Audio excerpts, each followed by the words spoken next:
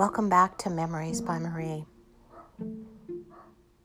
This episode takes place when Anna, Shane, and the children had been in Fox Creek for a few months.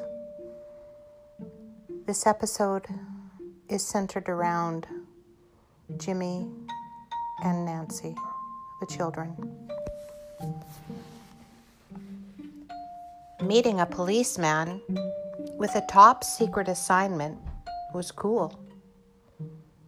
Jimmy and Nancy were chosen to be the most important part of a top secret mission. And after it was completed, they would get badges. The day the policeman emerged from the woods, he had on a wide-brimmed hat and sunglasses to hide his eyes. He wore a black jacket and black pants. He looked casual, not threatening or frightening. He didn't move much, though. He just waited, hanging around, watching them.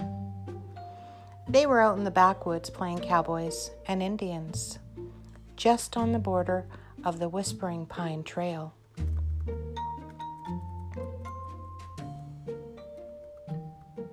Nancy perceived the man in black first, stopping the game abruptly. She had felt eyes on her. Her tummy had told her. It was an inner weird feeling.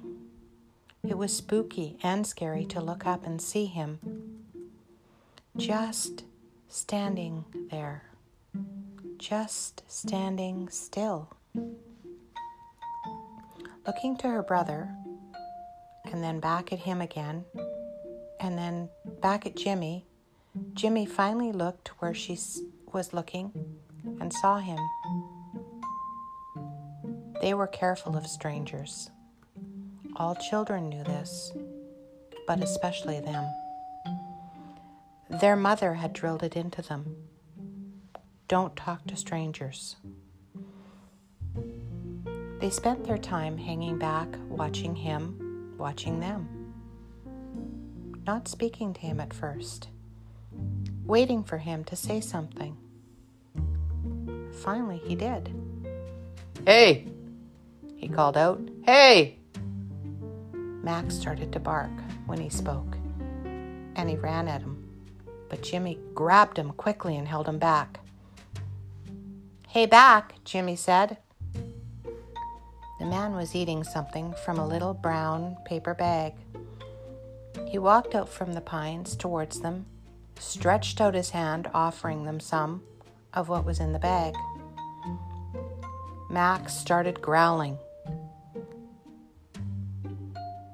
"My dog ran away. I'm up here looking for him.